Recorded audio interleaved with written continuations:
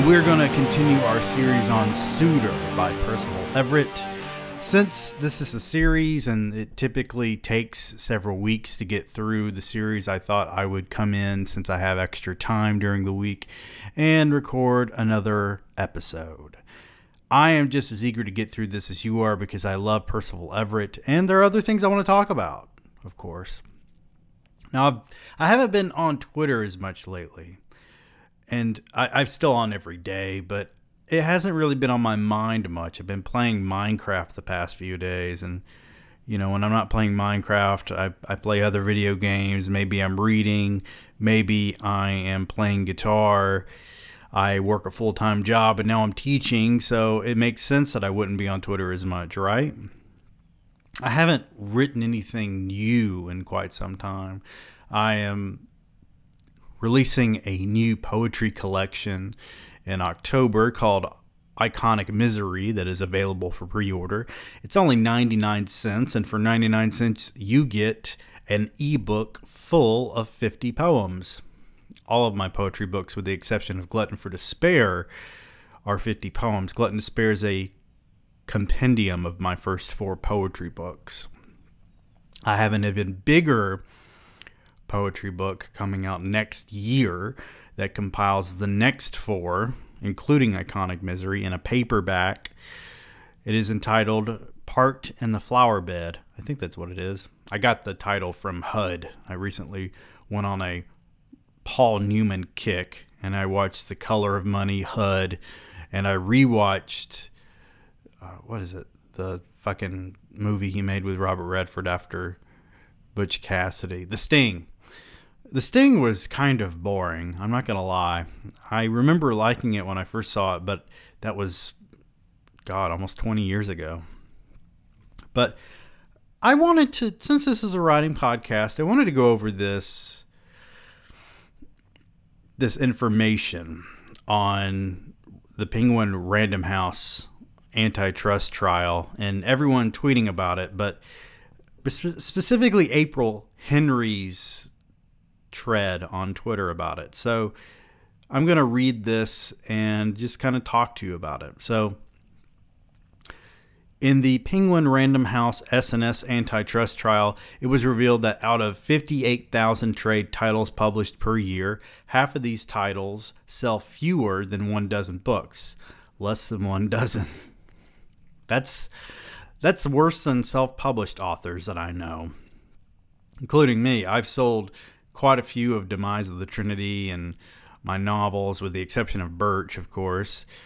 And I've sold a lot of my poetry books, surprisingly. But if I had a book that sold less than 1 dozen, oh my God, especially if I were traditionally published, holy shit, I'd be fucking putting a gun on my head. I'm kidding. 90% of titles sell fewer than 2,000 units.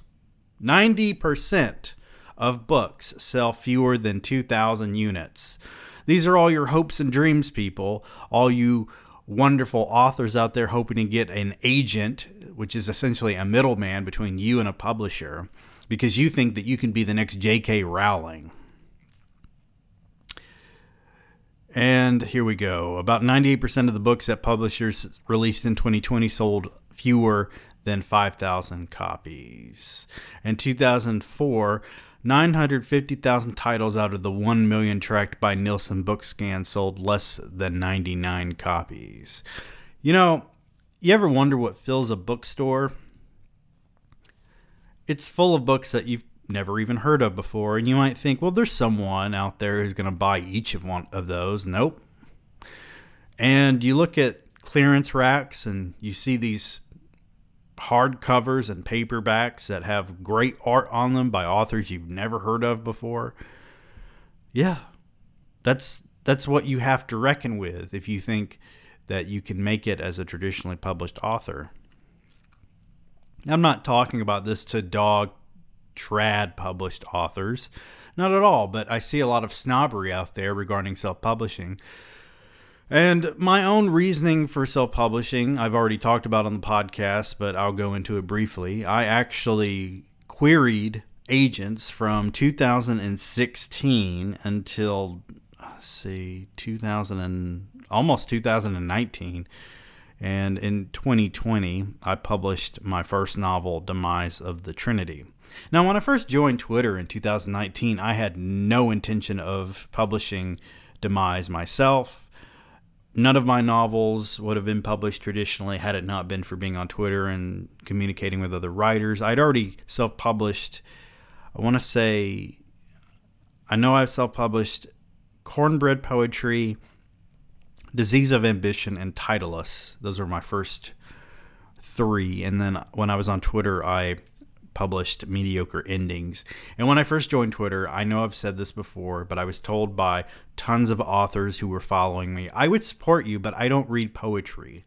And ironically, my poetry books are probably selling more than their terrible books about wizards and shit. Today I'm drinking Fuji Apple sparkling water out of my copper Yeti. Refreshing. So, other than gloating about publishing and whatnot, I am just so bored with other people online and so bored with other authors online and all the talk about writing and whatnot. And I have this Twitter, and I'm not following people back anymore. I decided that last week. So instead of continuously growing in terms of my followers, I'm now actually slightly declining because I'm not following back everyone who follows me. And I use an app to track who follows and unfollows me. And the people who would have followed me and just wanted me back for a follow, never interacting with me, they, of course, unfollow me because I don't follow them back, but they would have never bought any of my books. They never would have interacted with me. They never would have given me anything to read that I would have wanted to read. So it wouldn't have been a beneficial relationship other than being a number to someone. And I'm more than a number to someone, and you are too. Therefore, I'm not saying that people shouldn't follow each other back. I know that's how the game is played and all, but look, I haven't made more sales as a result of getting more followers. I've made sales as a result of tweeting the hell out of things, making things seem appealing to people, crafting a persona on Twitter that is not necessarily my own, forming relationships with people, stuff like that. So I'm not selling thousands of copies at a time, but I am selling books. Now, I'm not selling short stories so much, and what's interesting to me is that while I do appreciate everyone who has bought those short stories, they seem to kind of take it personally when I say that nobody's buying the short stories. I'm not calling you nobody, but when only a handful of people are buying the short stories, then my whole experiment has failed. I'm on week 7 of this, and you may recall 7 weeks, well, it was actually more than 7 weeks ago when I concocted this idea, because my short story books don't sell. They just don't. The poetry books do, my novels do, except for Birch, but for some reason, the short story books don't. Now, what's ironic is that when I first put out Toxic Literature, more people pre-ordered that than any other book I've ever put out. But at the same time, it wasn't an audience that really pursued my other works as far as I can tell. They saw the cover and they bought it for 99 cents, la-di-da. And then I republished it with a slightly modified title and added content as Toxic Literature, Stories of the Trinity, which was the original title to begin with, but no one bothered really buying that other than a select few.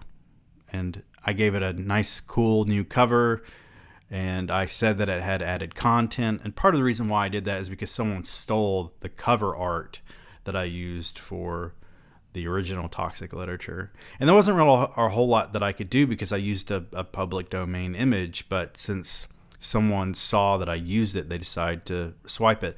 And that's not the first time that's happened, and it wasn't the last time it's happened. So for most of my book covers, I have used my own photography. I didn't for either version of Price of the Trinity. Demise of the Trinity has been the same painting the whole time that I didn't paint. Birch is just an hourglass. But most of my poetry books, they're all my cover art, my own design, my own photography.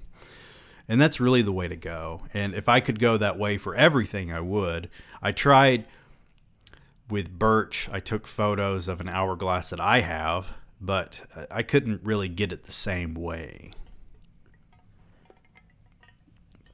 So if anyone ends up stealing that, I doubt they would, because the book hasn't sold shit. I'm probably going to end up doing a free giveaway for the short stories, but I'm holding on Birch for now.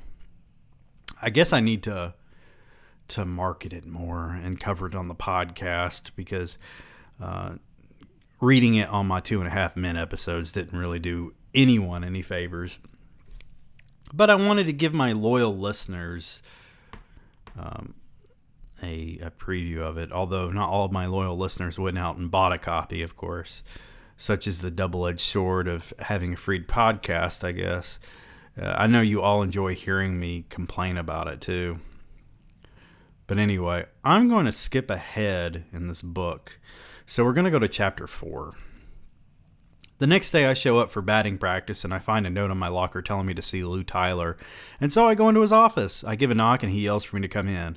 Inside, I don't see him anywhere, and I call out his name, and he answers from the bathroom. "That you, Suitor?" "Yeah." "I'm taking a massive grunt here. Make yourself at home." Lou's office is filled with stuffed animals, and I'm paying close attention to his newest addition, a big grizzly bear.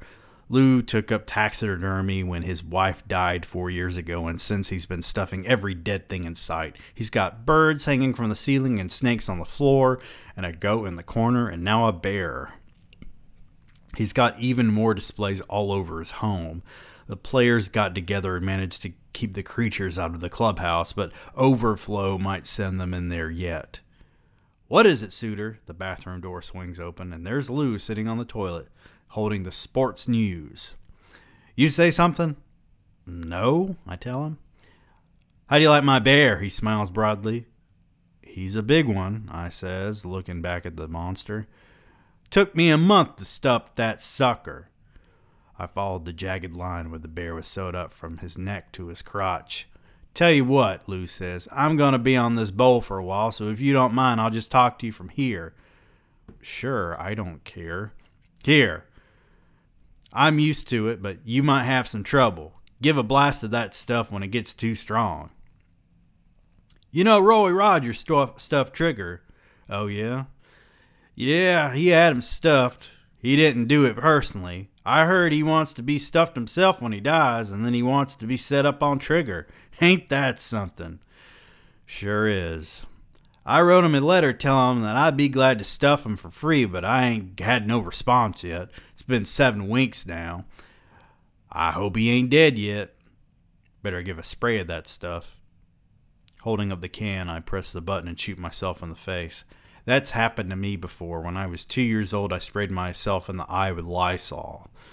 I didn't do it on purpose. "That's wildflower scent. Watch the bees when you go outside." I wipe my face with my sleeve. "I ate a shitload of spaghetti that my daughter made up last night. If I never see spaghetti again, it'll be too soon." I'm just standing there looking at this vulture he's got hanging over his desk. "That's a turkey vulture. Look, I'm going to forget you missed practice yesterday." I nod and look back at him. "Now, that slump of yours. You know, it wasn't but a few years ago that you blacks was allowed in this league. The way you've been playing lately, they might kick you all out." I don't take offense because I know he doesn't mean any harm, and I don't say anything. My Kindle's going to fall over. I just need a sip of water, goddammit. Still got some post-nasal crap going on. You got 3 more years left on your contract, and both of us know you're good, so I've been talking to the bigwigs, and we all agree you should take some time off. In the middle of the season?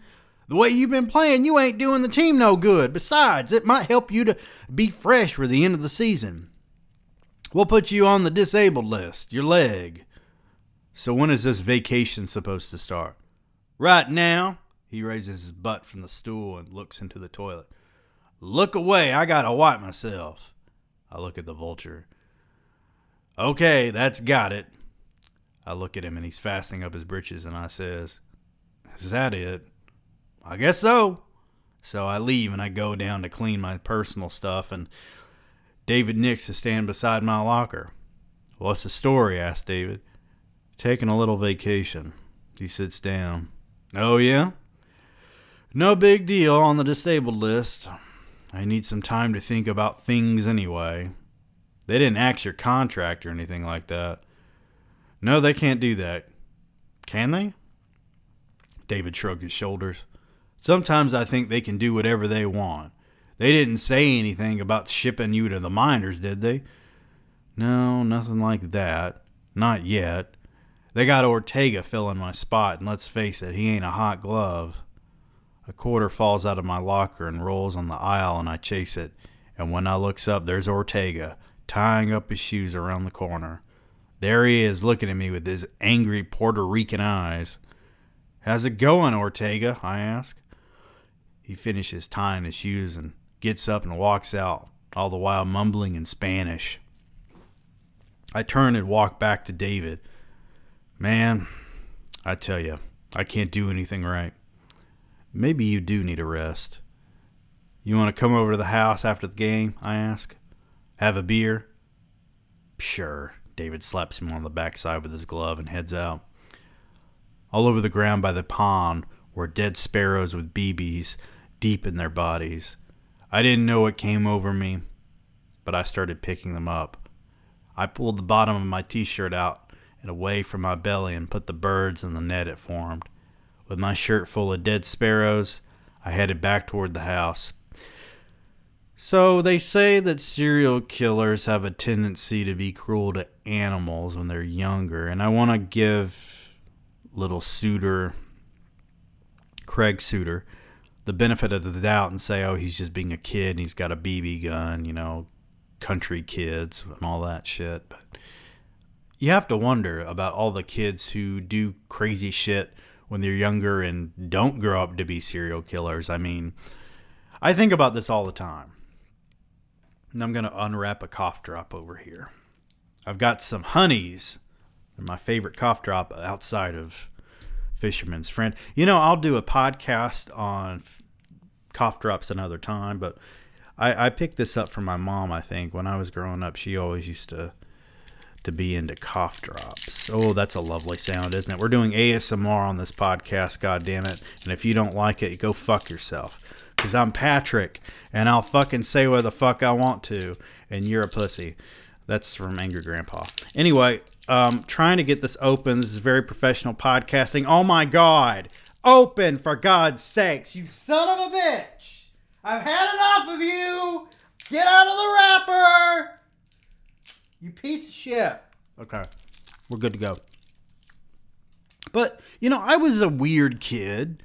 Especially when I was a teenager. I had long hair. I wore black. And my junior year picture that everyone's seen online, me with long hair, a fucking heartogram from the band Him, and then a Slayer shirt with blood all over it. Yeah, I was that kid. I was Eddie Munson when I was in high school. I've always wondered, if I was like anyone else and I did something crazy and I went to jail and they had me on the news and they were interviewing people who allegedly knew me. They'd be like, I always knew it. He was always a weirdo. He used to go through the hallways yelling about cotton and singing songs. Yeah. People are fucking annoying like that. I had a friend of mine who went to prison and now he's free. And when the local news interviewed people who had never met him, by the way, they were essentially exploiting him so that they could be on TV. And I was just thinking today about, if I could give anyone any advice ever, never go on TV. Don't ever show up on the news because you could be memed. Don't ever go on a reality show because they exploit you. And I was offered money to appear on a reality show. It would have been 2016 or so. Because someone I knew was on and they wanted me on. I'm not going to say who. And I'm not going to say what show. But I turned them down. They offered me more money. And I turned them down. And they never aired the episode. Partially because I wasn't on it. And I was apparently a huge part of the plot that they were trying to create. All reality TV does is exploit people. None of it's real. It's exploitation. And you would do yourself serious injustice if you gave in to the little bit of money that they offer you just so you could get on TV. I dumped the birds onto my bed and counted them. 13. I picked up one of the sparrows and sat silently bouncing on my fingers. I dropped the bird on my bed and went to the hall closet. I pulled down a hat box and went back into my bed and put the sparrows in it. I put the top of the box and slid it under my bed. I stretched out across the bed and imagined the lives of those birds passing up through the box springs and the mattress and into me. Later, I walked over to the old school building and saw Virgil Wallace. He was sitting on his back against the pole of the basketball goal, which no longer had a hoop. Virgil Wallace was about 18 and real long and skinny. One of his legs was bent and the other was straight out. He was wearing one bright red sock and one bright yellow one. His hand was in his lap and he tossed his head back and looked up at the sky. I moved toward him. I noticed a ringworm on his head. "Virgil?" I said. I was standing off to the side and slightly behind him. He didn't notice me. I walked around and stood right in front of him and I looked at the hand that was in his lap. He was holding the head of his penis in his hand and it was covered with a milky substance. "Virgil?" He looked at me. His eyes were half closed. "Can I ask you a question?" He nodded. "Why do you pull on yourself?" He held up his hand, dripping with the stuff. "For this here." "What is it?" He looked at the stuff on his hand and then without looking at me he said, "Life." He laughed out loud. "Life," he repeated, looking up at me, the corners of his mouth curled slightly up. He pushed his messy hand toward me, an offer. I ran all the way home. When I walked into my bedroom, Martin was pacing around, sniffing. I want to address this because this is really weird. At no point in time has it ever been acceptable for an 18-year-old or anyone younger or older to be out in public jerking off, okay? And this is a fictional incident, allegedly. And, I mean, this is a young boy who's not really sure of what's going on. I mean, he's referring to it as pulling on yourself, and then he sees the semen on the guy's hand. And keep in mind, I'm assuming that since these two people are talking to each other and Craig Suter is a black boy, then Virgil is a young black man. And if he were caught in public doing this during this time period, he could be killed. So I'm wondering, as not only a reader but also a scholar, what does this symbolize? I mean, he's holding up his semen and saying it represents life, or that it is life. And I feel like on one hand, it must be that Craig is being pushed into manhood a lot sooner than he should, which happens to a lot of us. And he's too young to really understand what that means. I mean, he just shot 13 birds with a BB gun, hid it under his bed, and he believed that the souls of the birds might rise through him. And then he goes and he sees someone who shows him the seed of life, where life begins, in a sense. And it's an interesting juxtaposition, of course. He just murdered these innocent animals, and then he sees these, I won't say these sperm, because he can't see the sperm, but he sees the semen. And, of course, as soon as semen touches oxygen, it begins to die. There went my Burt's Bees again. So he's surrounded by both life and death at a very young age, and his mother's going crazy, and his brother is alienating him. His father is neglecting both his brother and himself, and his mother for that matter.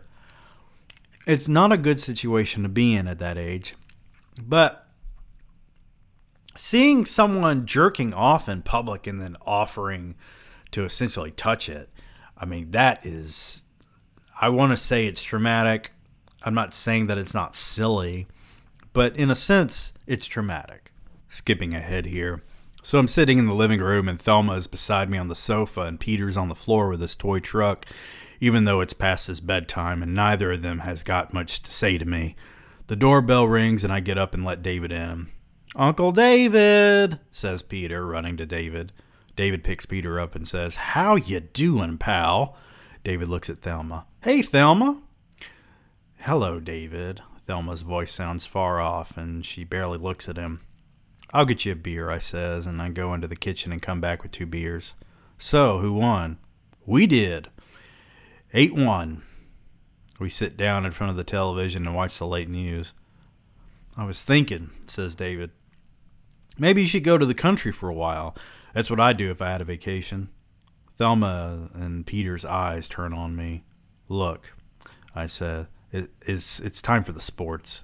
On the television, the fella runs off some scores and mentions cliff diving in Mexico and says a representative of the Mariners said today that the team will play the New York Yankees tomorrow without the services of third baseman Craig Suter, who has been put on the disabled list. He added that Suter may be out for an extended period. He said that Suter's pulled hamstring muscle needs complete rest. My son turns and looks at me and then gets up and goes to his room. "I should get going," David says, and stands up. I see David out and turn from the door to face Thelma. "Why didn't you tell me?" she wants to know. "I thought you just had tonight off." "I just found out when I got to the park." "What does it mean?" "Nothing. They just want me to rest and get my head together is all." She looks at me and then walks away into the bedroom. I take to looking through the records and find a Charlie Parker album, and it's got a song on it called Ornithology, and I remember liking it. So I put this record on and turn up the volume. I listened to this one song maybe a dozen times. I can't get enough of it. I can't get past it, and I'm really caught up in the saxophone solo, and I get excited and decide to tackle Thelma. I undress, and I'm waiting for her to come out of the bathroom. She comes out and sees me naked with an erection, and she smiles and walks over to me. She puts her hand on it, and just like that, just like somebody turns a valve, I go limp. She throws my pecker down against my thigh and climbs aboard her exerciser and rides off. We have a little bit of deception via Craig not telling his wife what was really going on with him and the baseball team, and the brief visit with David, and then his son finding out the truth about why he was home that night, and the inevitable humiliation that Peter would feel once he goes back to camp and other boys tease him about his father, his father being off the team. Because people are just going to assume that he's off the team for good. And in a sense he is, especially given what I know about the ending. But it's difficult for me to not side with Craig because he is the protagonist. And I don't really like the way that Thelma is shaming him. But he does give an effort, and for some reason, as soon as his wife tries to mount him, he loses his erection. He has a fear of performance. But at the same time, maybe it's indicative of a greater problem within their marriage as well. Just as his erectile dysfunction and his difficulty playing baseball is indicative of a greater problem within himself. Martin and I were out in the yard. Daddy pushed his head out the window of his office and asked us to come in.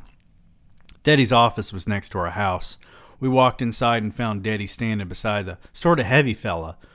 "Boys," Daddy said, "this is Bud Powell." I didn't know who he was. I just looked up at his smiling face. I liked his face. "Bud Powell, the piano player," Daddy said. "The famous piano player." I didn't know who he was, but if Daddy said he was famous, then he was special. "Hello, Mr. Powell," Martin said. Mr. Powell nodded a hello and smiled. "Fuck you, Kendall, Jesus." I didn't say anything. I was staring at him with wide open eyes. Bud Powell laughed really loud and grabbed my hair and pulled my head back and looked at my face and said, "You remind me of Bird."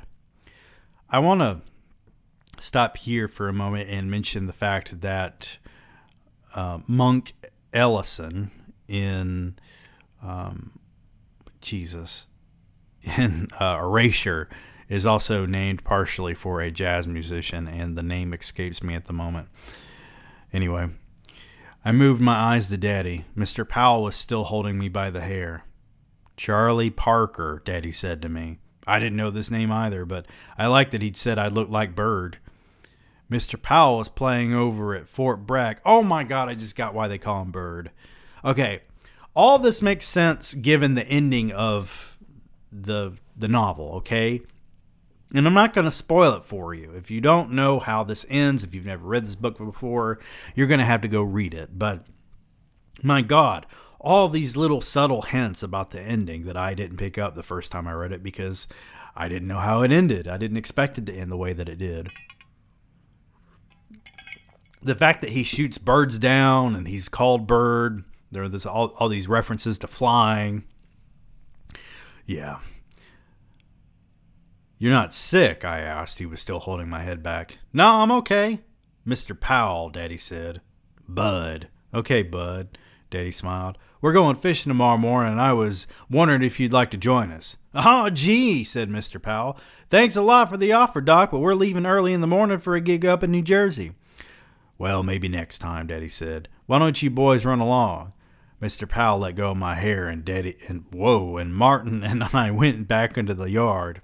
"I like him," I said to Martin, looking back at Daddy's office.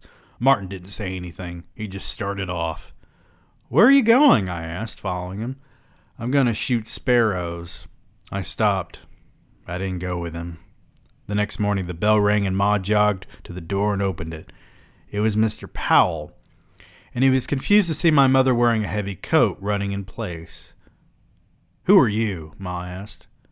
"Mr. Powell," I said, running to the door. "Mrs. Suter," he greeted Ma. "Come in," Ma said. "Ben," she called Daddy. "Hey there, Bird," Mr. Powell said to me. "Bud," said Daddy, walking into the room. "Hey there, Doc, I decided to take you up on the fishing." Daddy rode Whoa, I am on fire tonight. Daddy rowed the boat out into the middle of the river. With the four of us, it was a tight fit. The sun was strong and the mosquitoes were thick. Mr. Powell seemed real happy to be with us. Daddy and Mr. Powell were sitting at either end of the boat. "This is my special spot," Daddy said. "I can guarantee you big ones." Mr. Powell laughed. "All right, Doc." He looked at me. "I can't get over how much you look like Bird. Round the eyes. Round the eyes." He grabbed my face and tilted it from side to side, looking. "The mouth, too, Doc. Your boy got lips like Bird." I put my finger to my mouth and traced the outline of my lips. He let go of my face. "What do you want to be when you grow up?" asked Mr. Powell. Martin and I looked at him. "What about you, Marvin?" "That's Martin." Mr. Powell nodded. "I want to be a dentist." Mr. Powell was silent for a second as he looked over at the water. "What about you, Bird?" "A ball player, I guess." "Baseball?" No. You should go into music." "God damn it, Kendall. You should pick up on the saxophone. You got the lips for it. Lips just like Bird. I looked at Daddy and saw him smiling at me. He was sliding his hook through the nightcrawler. Maybe you should think about that, Craig, Daddy said. About taking up the saxophone. Daddy dropped his line in. Why was your wife wearing that coat, Doc? Daddy sighed, and then he looked at Mr. Powell. Well, Bud, I'll tell you, she's crazy. So I take Lou home, and by the time I get home myself, it's pretty late. I walk into the house, and the first thing I hear is Thelma pedaling on her exerciser. I don't even go into the bedroom. I just walk over to the stereo and put on that Charlie Parker record and listen to that one song over and over. I just can't seem to get enough of it. I get to thinking about the saxophone solo on here recording and notice how things get built around one melody. Even when the melody ain't played at all, somehow it's there and it's waiting when the saxophone is finished singing. And that's just when that's just what the saxophone does. It sings. Have you ever listened to the same song over and over and over again? I have a few like that in my life. The first one that I can remember, actually a couple of them. So I went through this phase in college where I was really getting into the head of my characters, but also kind of getting into the head of myself, so to speak. And, you know, I have obsessive compulsive disorder, so I get obsessed with various things. Well, I'll put it that way. But I was sitting in the quad of my college and playing Misunderstanding or Turn It On Again by Genesis over and over and over and over. And I was listening to that album Duke by Genesis over and over again. And then I listened to Mama by Genesis over and over again. Last year, and the year before that, I had two songs that were on constant repeat for me. Promises by Savage Garden. I mean, I would play it and press repeat on it so it would play over and over and over and over. And the same thing for 50/50 Clown by Cocteau Twins. I love that song. If there's ever a movie or series made of anything I ever write, I want that song in it. It's amazing. But I don't know what it is. It's like a manic OCD thing for me, but at the same time, I get it. You know, and when I was younger, I used to listen to the songs and I would skip over to the guitar solo and I'd listen to the guitar solo over and over again, especially Randy Rhoads. I notice all of a sudden that I don't hear the exerciser anymore and I look around to see Thelma. She stands there for a second and pulls the sleeves. Son of a bitch, my fucking Kindle decided to turn off. All right. She stands there for a second and pulls the sleeve of her pajamas across her forehead. Then she turns and walks back into the bedroom. I hear her climb into the bed and I get up to switch off the stereo. The music is off and I'm heading for the bedroom when I hear Thelma get out of the bed and start pedaling again. Don't you think you're overreacting? I ask as I walk into the bedroom. No. Could you stop pedaling for a second? Think of Peter. He's trying to sleep. She stops pedaling and gets off the machine and climbs into bed. I sit on the bed and start to take my shoes off. Why has this man got his shoes on inside? She lets out a real loud sigh like she wants to ask me what's on her mind. What is it? I ask. Nothing. She's sitting up in the bed. Okay. I should have married your brother. Yeah. At least he has a normal job. What do you mean normal? I stand up and pull off my britches and climb under the bed. I wish you were a dentist like your brother. Who wants to stick his fingers in people's mouths all day? At least you'd be home. You wouldn't have to go out of town and pull teeth. At least you'd be able to... She starts crying. You're like your mother, you know. I roll over and close my eyes. That's it. Just ignore me. I'm not ignoring you. I'm tired. Well, it's not my fault. I'm not to blame. There's nothing wrong with me. Of course it's not your fault. And I sit up. Please try to be patient. Please try to understand. Understand? It's been 2 months. I've been patient. Okay. It's okay for you to have a headache, but when I say no, it's another story. Is that it? So we're even. Jesus. I roll over and go to sleep and I wake up with a terrible headache. She emasculates her husband for his profession, despite the fact that as a baseball player, he's been very successful up until recently. He's been allegedly a fairly good husband and maybe a good lover up until recently, and then this sudden turn. And I mean, maybe there are other issues at play here that we're unaware of as the audience, but this is a fictional relationship, so there. But all of this is to say that this leads up to him leaving home, and he takes the idea that his teammate gave him and yeah, that's correct, Patrick, don't worry. And he decides to go on a one-man solo vacation. Unbeknownst to you, the listener, I have gone through and read more of the book on my own, just sitting here in my office. And I am here to report to you that one token thing that I forgot from my first reading is that Suter goes around playing that Charlie Parker song for everybody. He brings a record player with him, goes to his boss's office and plays it, goes to a restaurant and plays it and gets kicked out. And on his birthday, he plays it for everyone at his birthday party until they leave. And his wife accuses him of being like his mother because he's obsessed with the song. So, a couple of days walk by, and all I've done is listen to that song. I'm walking around downtown, and I pass a music store. I look through the window at the saxophones, and then I go inside. "What can I sell you?" asks the clerk. "I'm interested in a saxophone." "What kind?" "The kind Charlie Parker plays. I think it's an alto." "An alto. How much do they cost?" "Well, there's a whole range of prices. How much are you willing to spend?" "I hadn't thought about it. They start at about $300. Can I see one of those?" "Sure can." "This one's $400. Is it hard to play? I mean, to learn?" "Piece of cake." "I'll take it. Do I need anything else?" "Just a reed." He puts a reed on the mouthpiece. "Goes right here. You just tighten these." I nod. "You got to remember to suck it, though." I look at him. "The reed, get it soaked." He pauses. "Bite down and don't blow out your cheeks." I look at him. "The mouthpiece." "Should I have a book?" "Nah, you don't need a book." I write him a check for $400. He looks at the check. "Craig Suter, the baseball player?" "No. I've seen you on television." I leave. I go to the park and spend a few hours trying to blow through the horn. Then I head home. When I get home, I don't see Thelma or Peter. I look out the window and across the street at that white guy's house. Bill, that's his name. I remember it now, Bill. His front door opens and out steps Thelma, and my jaw drops and I watch as she walks toward the house. I open the door.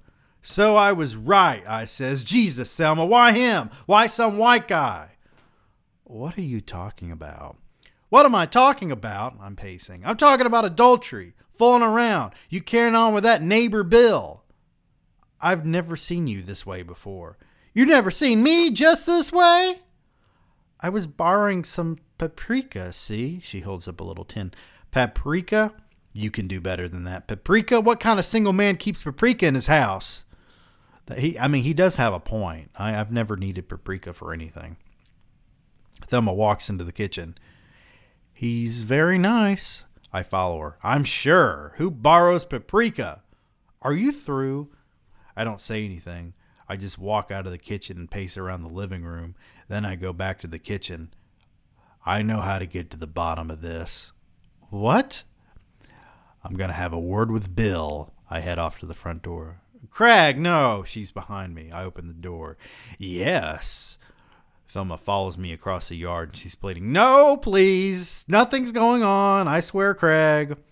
"We'll see. We'll see." I ring Bill's bell. Bill pulls open the front door. I slap him flat-palmed in the chest and he rocks back. "What's the story, Bill?" He looks at me and then at Thelma. "What's going?" I interrupt him. "Let's have it, Bill." "What are you talking about?" "I'm talking about you and my wife." My hands are in fist. "Bill," Thelma says, "I'm sorry. He's He's crazy lately. I turned to Thelma. Crazy? I'm not crazy, and I'm sure to hell not blind. Let's talk, begins Bill. Are you ready, Bill? I ask. What for? I punch Bill in the face, and Thelma jumps on my back. I shake her off and chase Bill across the room, and I tackle him. His head hits the door frame, and he starts to bleed. You're crazy, screams Thelma. You're insane. I stand over Bill and look down at him. I walk back to my house and collect my record, my phonograph, and my saxophone. I leave home. And that is the end of part 1, apparently. I'm going to stop here for now. We've gotten through a lot of the book together, have we not? We've had some great times. You've laughed. I've cried.